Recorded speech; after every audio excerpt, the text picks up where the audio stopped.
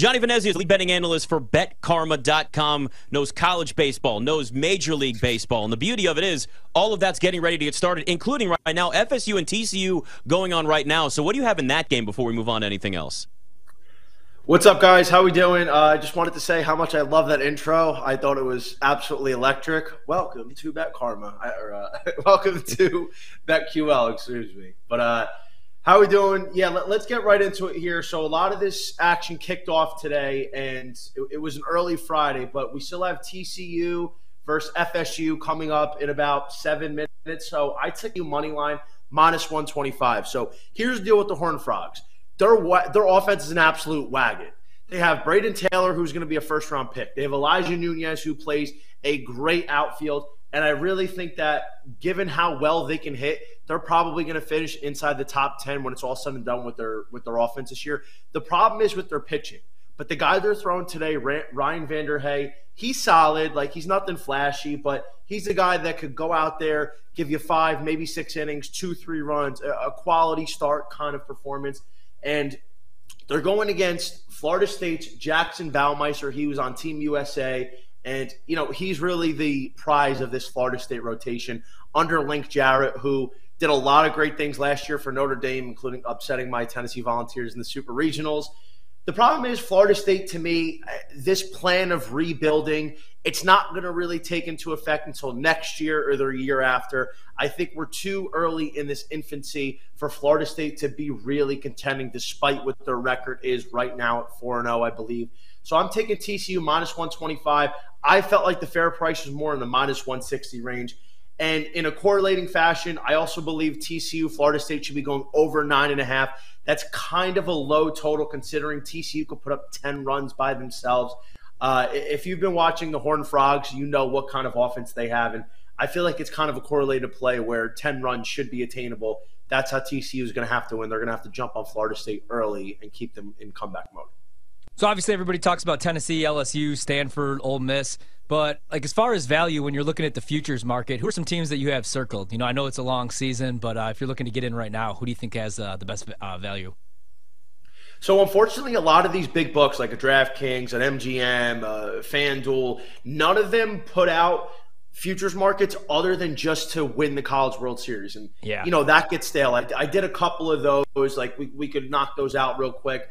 I have a ticket on Mississippi State at 60-1 to win it all, quarter unit, because they're getting their break speed off today. But so they're a really young team. They have 26 freshmen and sophomores, and I kind of felt they won it all in 2021, and they got ransacked by injuries last year. But if they can overcome the early season growing pains and get stronger out of it, get stronger as the season goes on, like I think they're going to, they're going to make a lot of teams uncomfortable because they're led by freshman phenom who you probably heard of by now, Jurrangelo Senchi. He's not only a switch hitter, but he's a switch pitcher.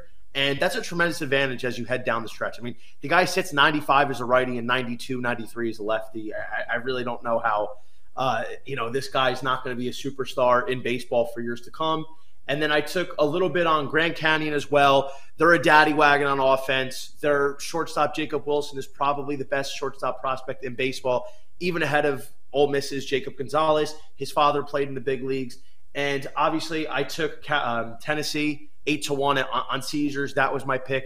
A 2-unit play on them because I still think, given the fact they have the best rotation in baseball, they have a future superstar MLB pitcher who I think should be the number 1 pick.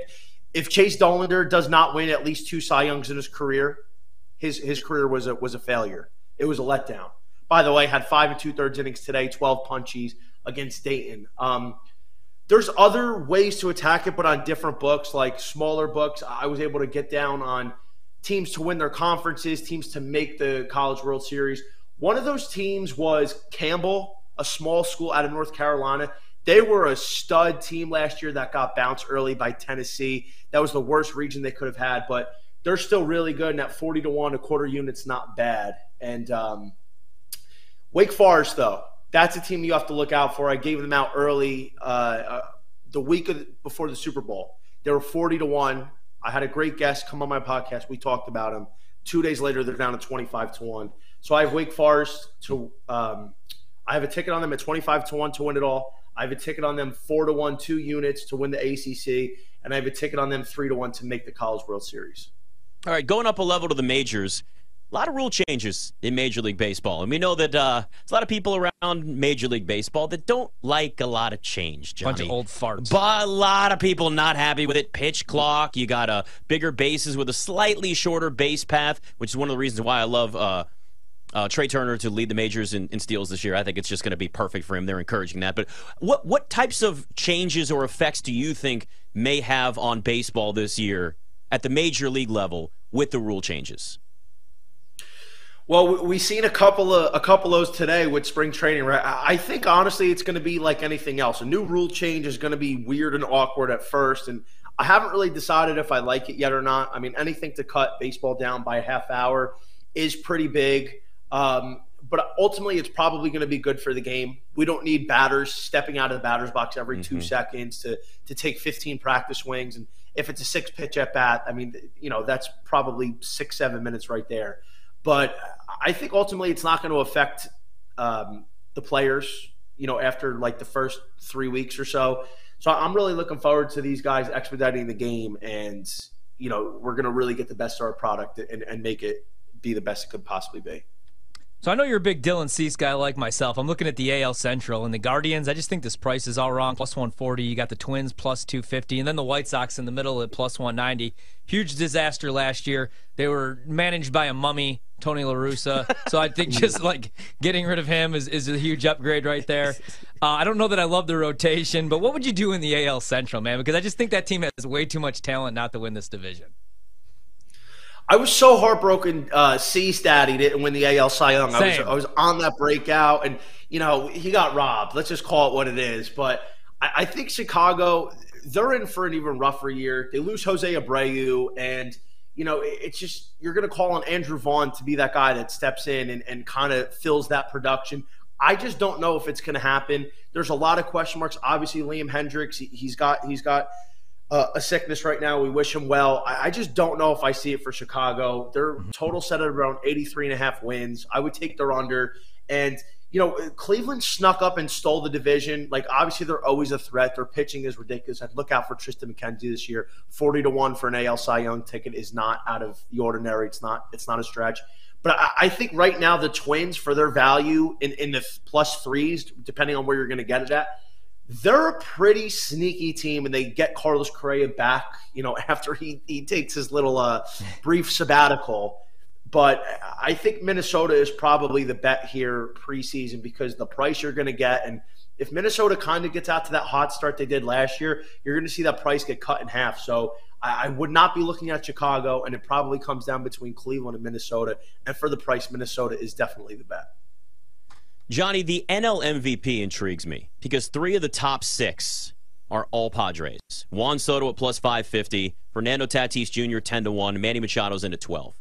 Does that maybe hurt their chances at all, given the fact that, for example, if somebody was going to vote for Juan Soto, might be like, well, you also got Fernando Tatis Jr. and Manny Machado on that roster. Do you think that will hurt them at all, where it's better to stay away from any of them to win MVP and go a different direction?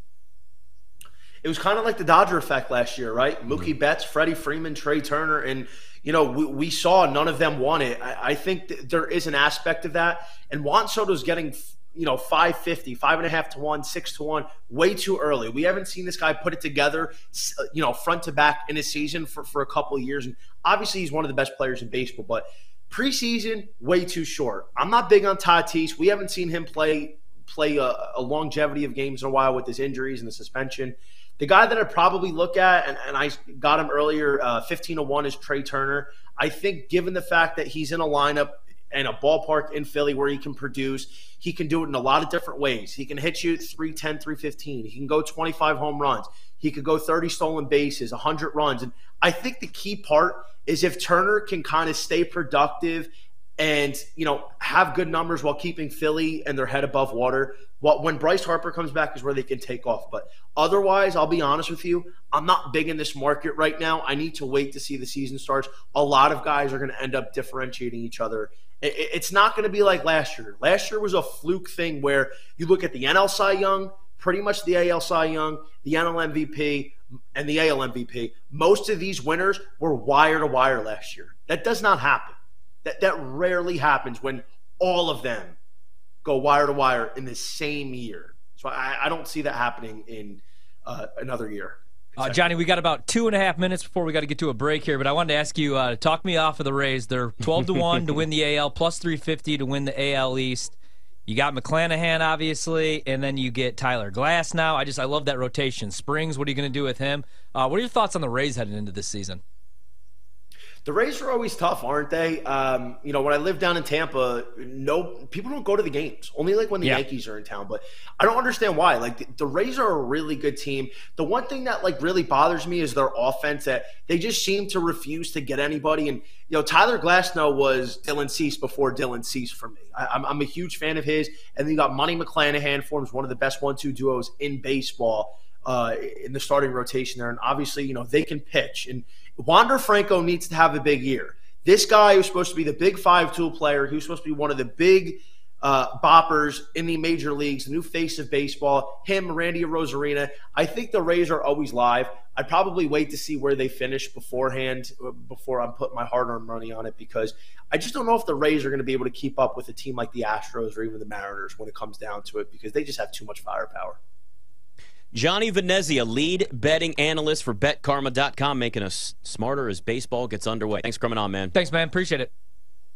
Have a good one, guys. Thanks for having me on.